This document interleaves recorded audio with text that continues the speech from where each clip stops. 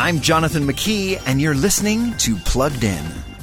Christmas is rapidly approaching, and for many of us, that means buying gifts for our kids. And what do our kids want more than anything else? iPads, iPhones, AirPods, video games, all things screen.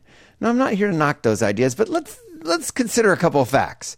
If your kids are under 13, don't be in a rush to get them a screen that fits in their back pocket or that they want to take to their bedroom every night. And if you already gave them a screen, regardless of age, be sure to collect them at night before bedtime. Doctor's orders. And in the same way, if you get your kids headphones of any kind, consider the rule, no headphones in the house except for school. Kids don't need that kind of privacy with what they're hearing. In fact, if you haven't bought your kids their presents this year, maybe consider something fun instead of a screen. For more on that screen in your kid's pocket, visit us at pluggedin.com/radio. I'm Jonathan McKee for Focus on the Family's Plugged In.